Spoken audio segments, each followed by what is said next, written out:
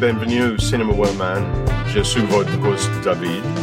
Aujourd'hui, nous braquons projecteur sur la belle vie de Paris. How about that? Not bad for a kid who took Spanish in high school. Hello and welcome to Cinema Wellman. I am your host David, and today we're going to go due east from Cinema Wellman about 5,532 kilometers, or 3,437 miles for those of you that still don't use the metric system.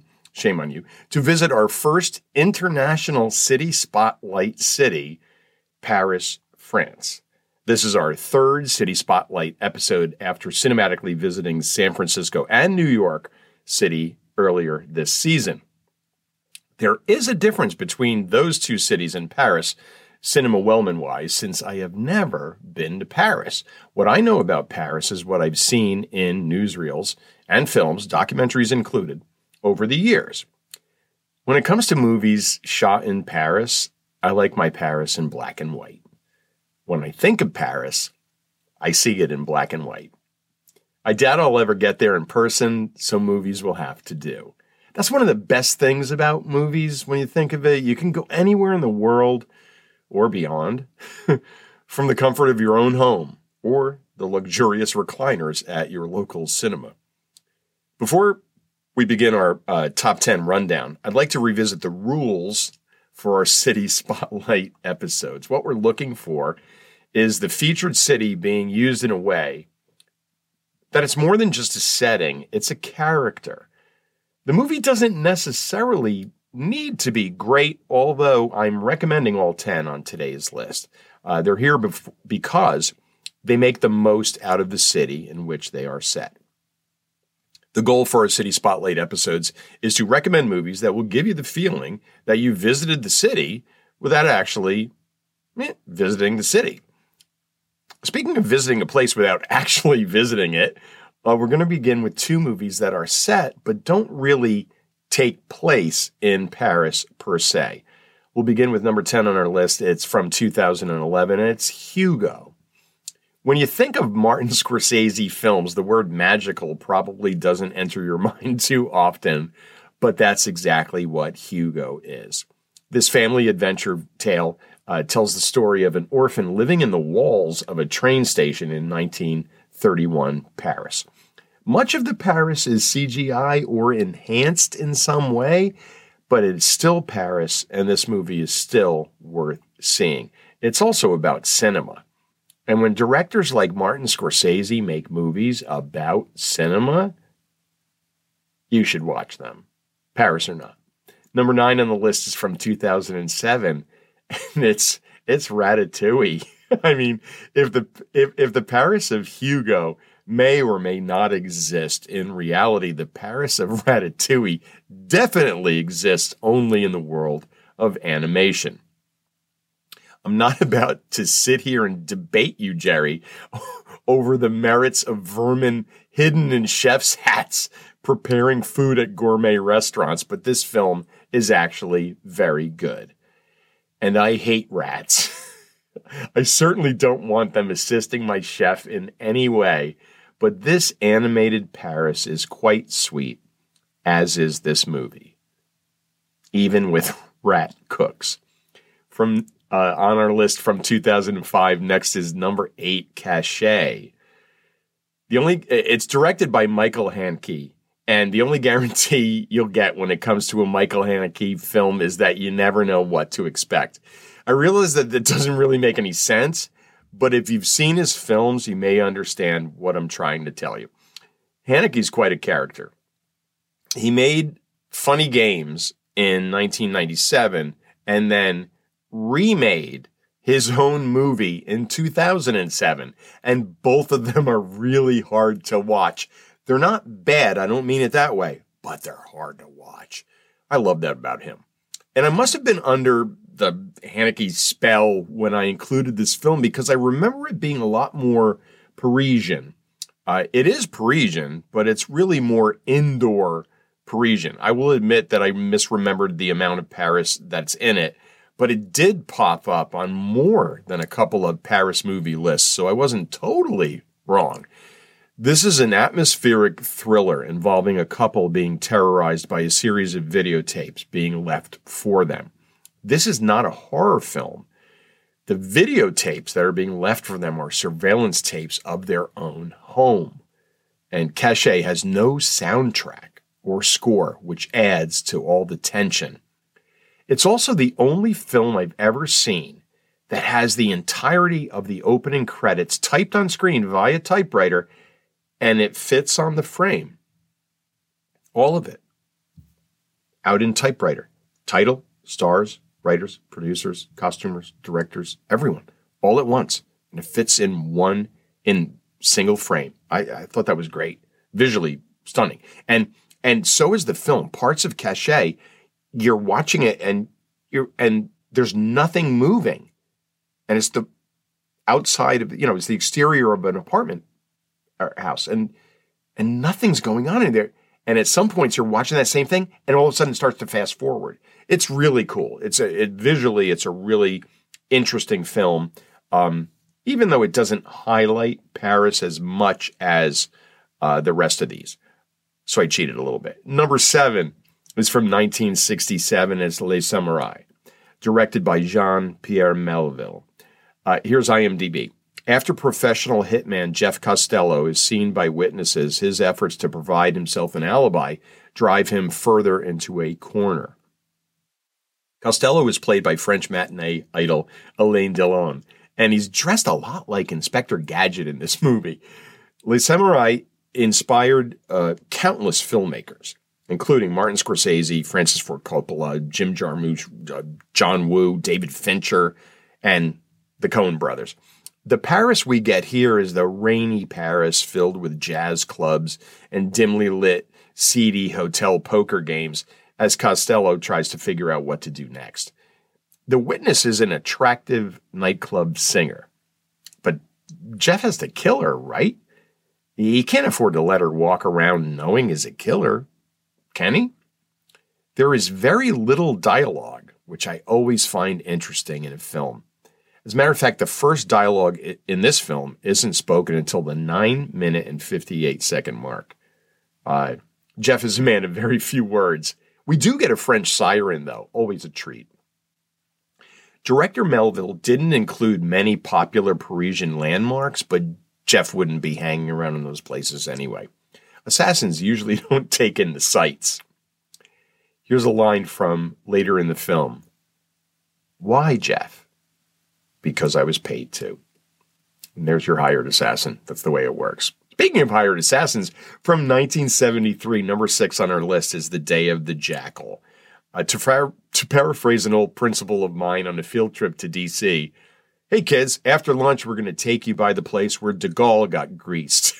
The Day of the Jackal is a political thriller about an assassination plot against General Charles de Gaulle, and the killer is codenamed Jackal. If you're into espionage, this one is for you. As far as Paris goes, there are some beautiful shots of the Arc de Triomphe. Did you know that's a rotary? Right there. I mean, I hate rotaries. I want no part of that. I will never drive there. There are also tons of outdoor location shots featuring street markets, cafes, and we get more French sirens. We also have berets, and everyone is smoking. I mean, everyone. I think I saw a French cat smoking. Le chat qui fume. The Day of the Jackal features both famous and off-the-beaten-path Paris in a winning combination. Number 5 on our list today is from 2001, and it's Amélie. And Amélie is just, there are all sorts of versions of Paris on display in this list of 10 films today. And the Paris in Amélie is absolutely adorable, just as its star is Audrey Tautou. Her expressive eyes should have been given separate billing in this movie, since her eyes help tell Amélie's story without the use of words. Prominently featured are cafes, train stations, and crowded streets. Parts of this made me think that this is what a French film would look like if it was directed by Wes Anderson. Now that you should see. The end of this film is beautifully sweet, and it ends perfectly with Amélie and her friend riding a Vespa through the streets of Paris, laughing, and, as my nephew Brian would say, cheesing. Or in France, would that be fromaging? Fromaging. Number 4 on the list is from 1981, and it's Diva. The first time I saw Diva was at the Nickelodeon Theater in Boston as a sophomore at BU. Thank you, Larry, for remembering that for me. I saw it for the second time last night, and it was pretty much as I remembered it. The music in this film is stunning in every form. It centers around an opera singer, so the opera is fantastic. The soundtrack is fantastic. The score is fantastic. And Paris was very well represented. From IMDb, 2 tapes, 2 Parisian mob killers, 1 corrupt policeman, an opera fan, a teenage thief, and the coolest philosopher ever filmed all twist their way through an intricate and stylish thriller. That's a very good synopsis. There are great gangsters and thugs. The opera scenes are phenomenal, and you can't help but root for our misfit protagonist and his girlfriend in her transparent plastic raincoat. Next, at number 3 is from 2006, and it's Paris, Je t'aime, directed by 18 different directors. This is the only one of the 10 films on this list that I hadn't seen before preparing for this episode. Whenever I'm compiling a list, I make one of my own, and then I start doing some research on the interwebs to make sure that I didn't miss anything. If I see a movie listed that I haven't seen, well, I see it. That's our motto here at Cinema Wellman. And that was the case with Paris, Je t'aime. It's part New York Stories, if you've seen that. It's part Love Actually, if you've seen that. And it's all Paris. Paris in all sorts of moods. The 2-hour runtime is divided into short films directed, as I mentioned, by 18 different directors. And I'm pretty sure you've heard of some of them. Wes Craven, Alfonso Cuarón, Alexander Payne, Gus Van Sant, the Coen brothers were amongst the talented minds directing these segments that play out as a Paris travelogue. The opening montage features fireworks over the Eiffel Tower, for goodness sakes. I think that's cheating. That's cheating. They were trying to get on this list. Some of the segments are dramatic, some are funny, and more than one made me cry. No surprise. Oh, and one had mimes. The cast is stellar. Steve Buscemi, Nick Nolte, Juliette Binoche, Natalie Portman, Willem Dafoe, Maggie Gyllenhaal, or is it Gyllenhaal? Sorry. Miranda Richardson, Emily Mortimer, Rufus Sewell, Gina Rollins, Ben Gazzara, many others who make this a well-crafted love letter to the city of light. Seedy Paris is here, as is beautiful and romantic Paris. It's very well done without being overly romantic. You know how we feel about those movies. It's a lot like reading a collection of short stories. And in this film, they tie many of them together at the end. Here's a quote from the film. "We're all in the dance." How true. Number 2 is from 1955, directed by Jules Dassin. It's Rififi. Rififi is a French slang term meaning trouble, violent conflict, a brutal show of force. Oui, and an awesome heist to boost. I've talked about Rififi before, and I'm sure I'll talk about it again. I tend to do that with movies I love. Director Jules Dassin made this during the time of his Hollywood blacklist days. If not for the HUAC hearings, and we talked about that in previous episodes, this film could very well have been made in the United States. And if Rififi was made in America, it would probably be regarded as one of the best film noir movies ever made. In American history. It's still one of the best ever. The music is so noir, you'll be looking over your shoulder and craving a smoke. Dassin refused to film on sunny days, so we get cloudy, rainy, dark, dreary, and dismal Paris, which totally fits with the story. Wouldn't it be great working on that crew? Hey, it's sunny. You got the day off. Oh, we're in Paris. Great. There are seedy card games, bars, cafes, and the street shots at dawn are absolutely wonderful. The heist is a jewel heist, and the gems that were used in the film were real. The jewelry store was Mappin & Webb, and our crew breaks in from the apartment floor ceiling above. So the jewelry store is on the bottom, an apartment at the top. So they break in down through there. The heist sequence is over 28 minutes long. It features no music at all and no dialogue. It's virtually silent, all natural sound. And the silence is thrilling, and it fills it.